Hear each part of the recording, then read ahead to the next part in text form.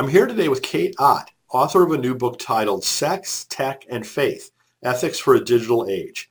Kate is the Jerry L. and Mary Joy Stead Professor of Christian Social Ethics and Director of the Stead Center for Ethics and Values at Garrett Evangelical Theological Seminary. She's also the author of a couple of previous books, Christian Ethics for a Digital Society and Sex and Faith, Talking with Your Child from Birth. And you can learn more about all the work that Kate does at kateott.org. That's KATEOTT.org.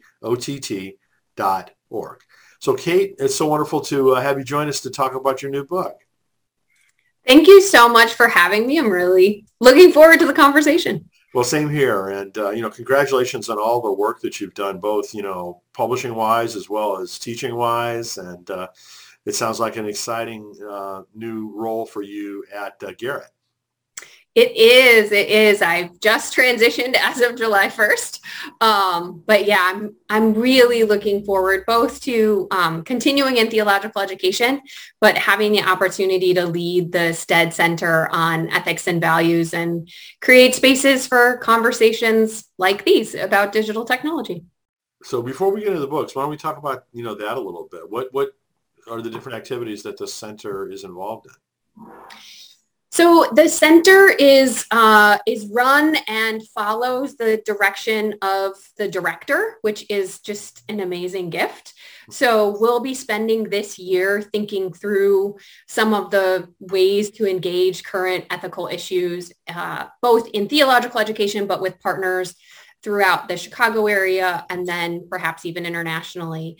So we will focus on things from conversations about race and racism. A group of colleagues and I started a website called Breakdown Whiteness for helping white folks have conversations both within Christian communities, but outside of that, about their own racial identity and work towards anti-racism. Hopefully, we'll obviously be engaging digital technology since that's one of the primary things I do work in, but also is a critical ethical issue these days. And then there's aspects of the center that have always dealt with medical and healthcare related ethical issues. So the Steads have a separate center related to Alzheimer's research. And so we'll be thinking perhaps about some of the bioethical issues in terms of curing different kinds of interventions for Alzheimer's. And one of my loves that goes along with sexual ethics as well is questions of reproductive health and access. And given that that's such an important current event issue, I could see us gathering people for conversations on that and maybe some new resources for the ways faith communities can talk about those issues. So those are dreams at this point, having just started, but we'll starting planning and getting things along in the next few months. The center does a variety of, I'm hoping, both some audio video resources, especially for theological education, and then some resources for faith communities, as well as just gatherings of scholars, experts, activists on the ground having conversations about these issues. Well, we should stay in touch on this because it fits into the whole theme of the How to Heal Our Divides work that I've been doing. So there may be a collaboration opportunity there. Yes, certainly. And one of the interesting conversations that has come up specifically because so many folks at Garrett do work on youth and young adults as well as children. They work, with the Proctor Center and Children's Defense Fund. That intersects with some of the conversations on digital technology and race and racism is issues going on with banning books, misinformation around critical race theory. So those are clearly divisive issues that people seem not to be able to come to the table and have well-informed conversations about. So it's another aspect of ways to grow the kind of interests at Garrett as they relate to the center as well. So I'd love to. Fantastic. So let's talk about books. But before we get into the new one, can you talk just for a little bit and give folks an overview of the previous books? Sure. So Sex plus Faith, Talking to Your Child from Birth to Adolescence. It was actually my dissertation, which I think if anyone opens it would say, that is not a dissertation. But But I love it because if you went and looked at the dissertation, there's all the theory and theology, child development, moral formation, sexual ethics in that dissertation. And when I started having conversations with publishers and doing my work, I didn't go into the academy right away. I went into nonprofit, and going to congregations and meeting with parents. I realized that really no one needed my dissertation.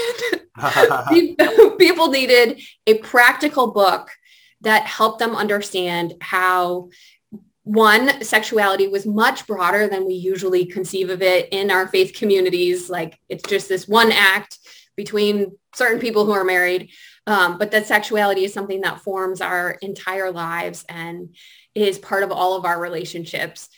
So that offering that piece of it to help parents understand that background, breaking down some of the faith development, some of the physical, emotional development, and putting those together in staged age groups in a way that a parent could purchase it and kind of read 0 to 5, make it through that time period, pick it up, read 6 to 11-year-olds, make it through that, then finally, make it through middle school and high school after that.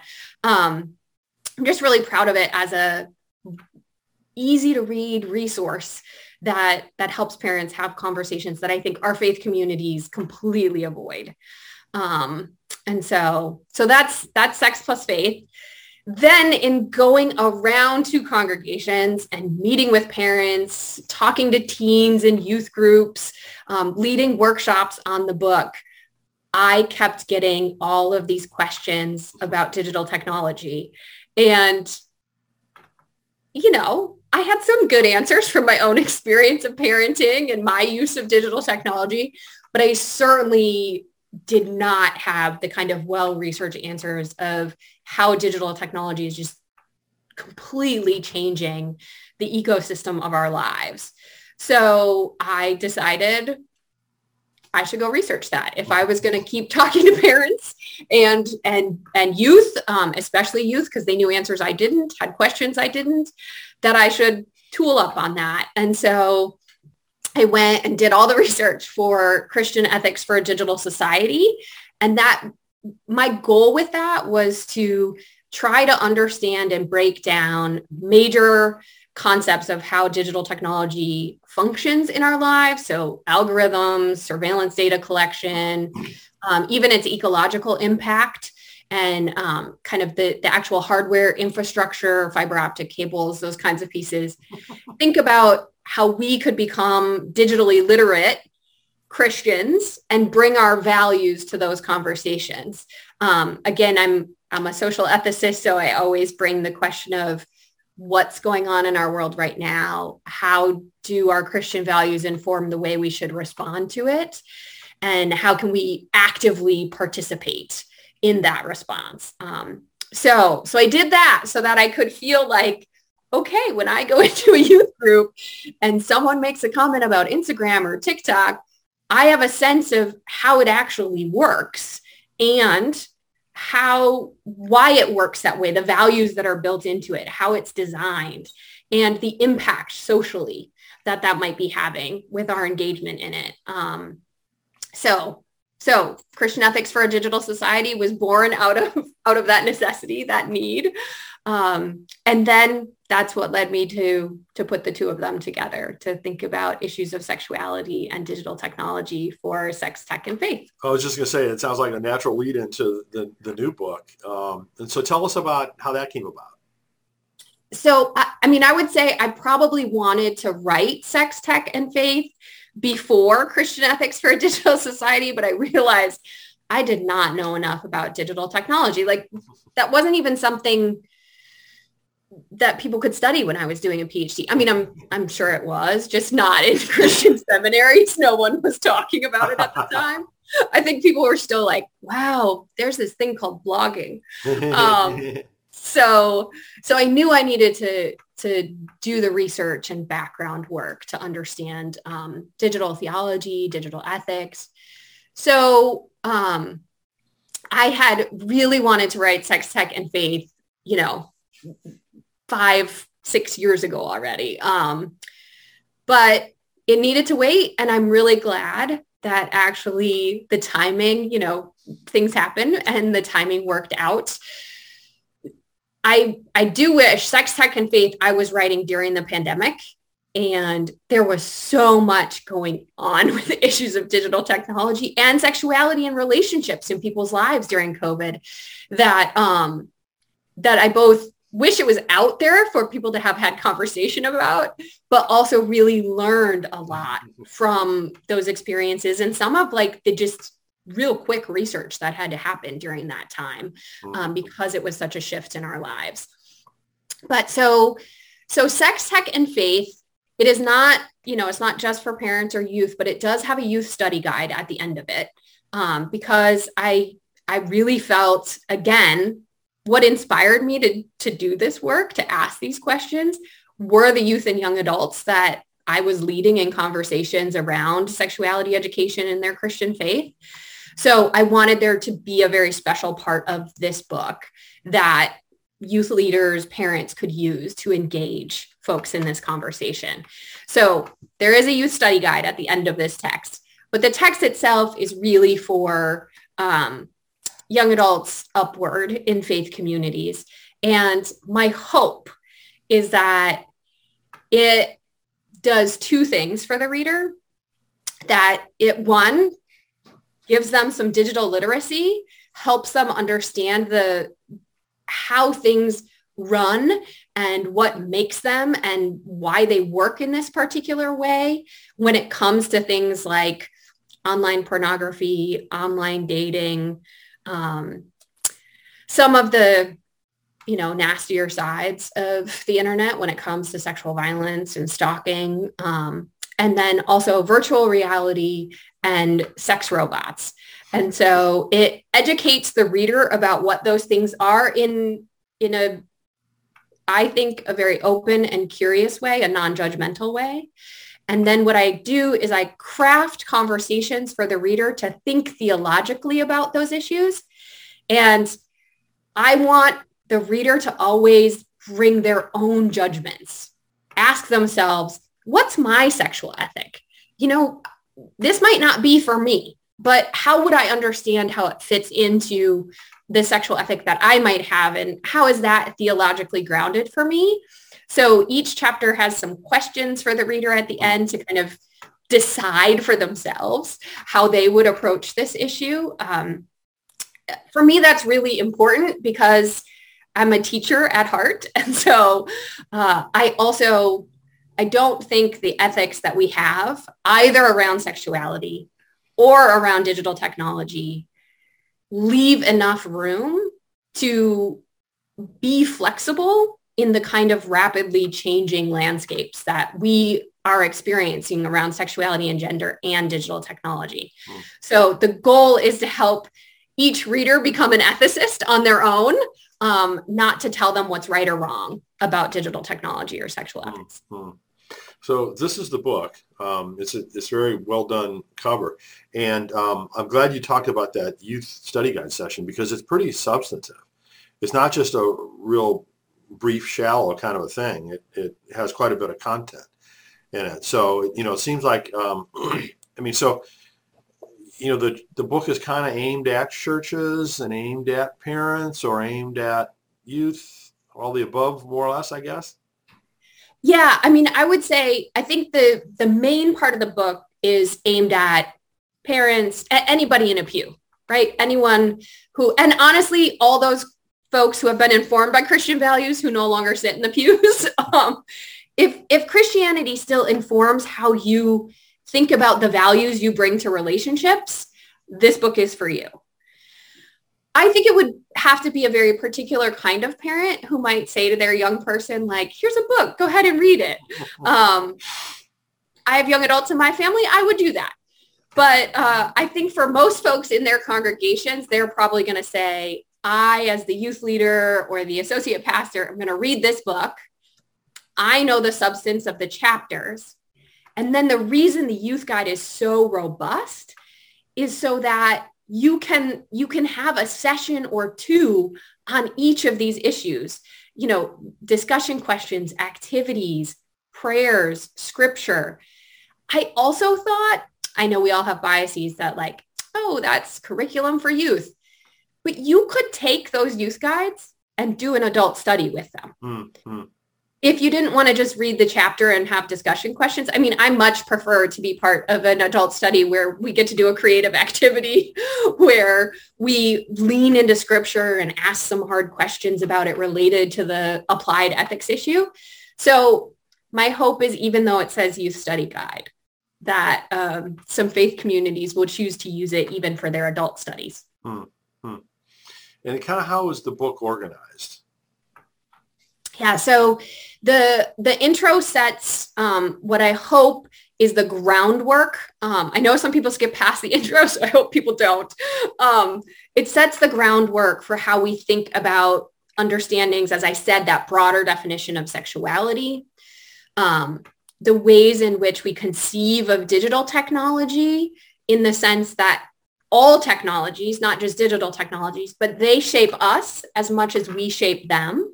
So I have a cultural digital literacy approach to technology, not so much that it's like a tool over here that we pick up and put down. So the intro sets the framework for how we could collectively think about sexuality, digital literacy, and some of the history of sexual ethics in our faith communities, because I am asking the reader to open themselves up and say, okay, I might have been taught this, or I might have been taught that, but let me ask, what really is my sexual ethic? How do I come to that? And so I want them to do that work as they move through the book. So then each chapter deals with a specific technology related issue. Okay. So the first chapter is on pornography. And within pornography, I also talk about sexting, because in digital culture, that's self-made pornography. So that chapter houses both of those topics. Then online dating. And I think people might sort of feel like online dating's passé, like it's been around for so long, but it's constantly shifting. And the majority of people now meet their partner, however we'd like to define that, online. Wow. So it's actually shifted. We're not meeting people at work or, college roommate or things like that. That's the primary way people are meeting. And I think because of that shift, especially in faith communities, we need to have some sense of that. Mm-hmm, mm-hmm. The middle chapter is where I address sexual violence in digital technology. And so that's the one chapter I don't describe how the technology works, because I don't think that's beneficial. We don't need to teach people how to stalk someone else. What we need to do is learn how to leverage technologies and leverage policies and practices to prevent that. So that's what I focus on in that chapter, as well as our theologies that are harmful and helpful when it comes to sexual violence.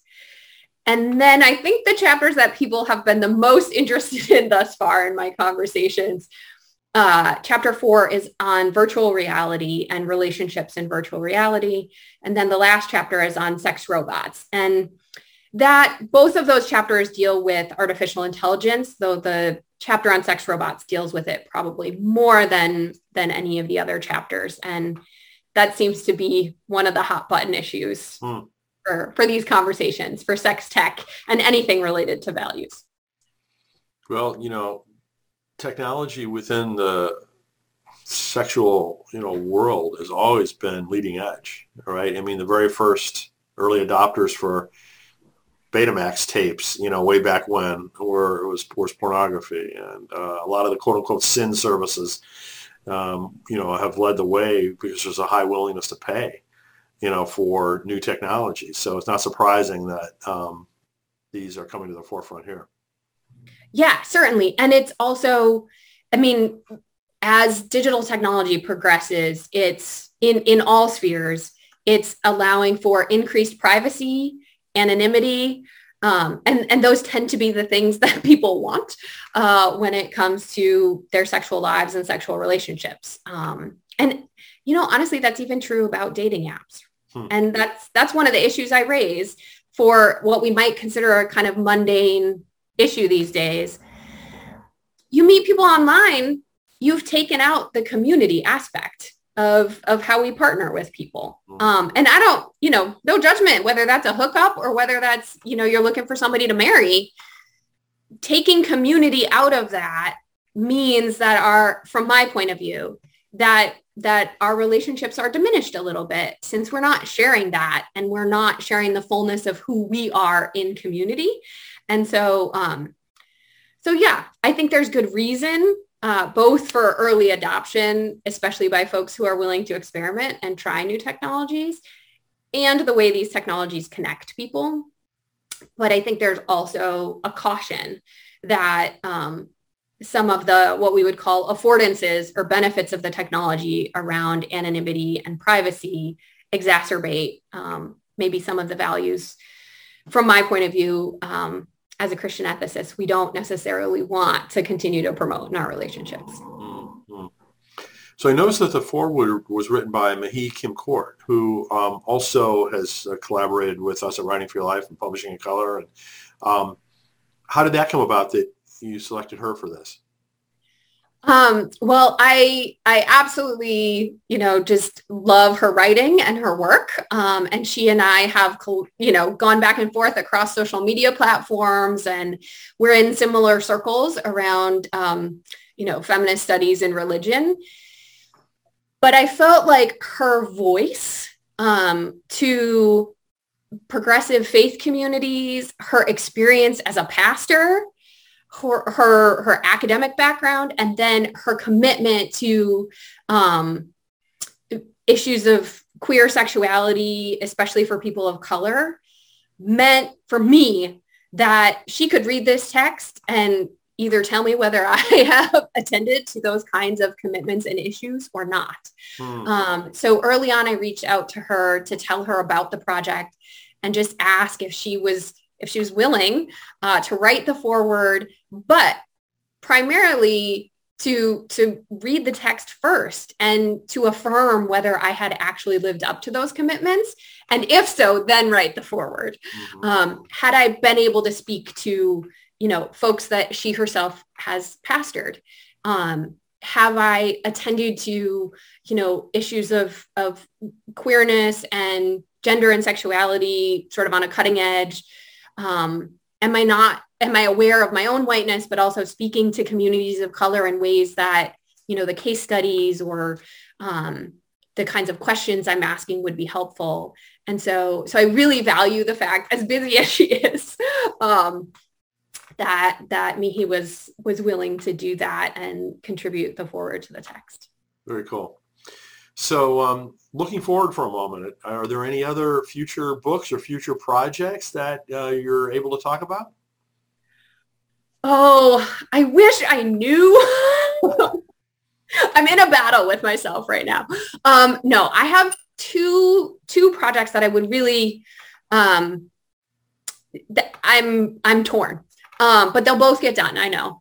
The first is I'm working on a series for intro to theological education, texts related to sexuality and embodiment. So we are, as a book series, are trying to cultivate sort of the next generation of sexuality and embodiment texts for theological education. So I would love one of those texts to be on digital technology and kind of, an edited volume, gather an amazing group of colleagues to sort of, what would you tell first year seminary students about digital technology, sexuality, and embodiment? But you know how difficult an edited kind of volume can be, wrangling everyone. Sure. So Yes. the questions of time. And then because I loved writing the youth guide to sex, tech, and faith, I'm drawn to the idea of doing a separate book, either again for parents or directed right at a youth and young adult audience, that maybe doesn't only deal with sexuality and technology, but broadens out to just the ways in which we form relationship and community and the effects that digital technology has in that, positive and negative. So those are the two things that are milling around in my brain right now. Nice. Well, I know you've got, your hands full just coming on board at Garrett and all the new things you're going to be involved in there. So I can understand it'll be a little while before those hit the press. But anyway, congratulations, Kate, on all the work that you've done. The new book, as I mentioned, is called Sex, Tech, and Faith, Ethics for a Digital Age. And you can learn about all of Kate's work and follow her at kateott.org. So, Kate, thanks so much for joining us, and best wishes with the new book and the new work at Garrett. Thank you so much. This has been an honor, and I hope folks take a look at the book. Absolutely. I'm sure they will.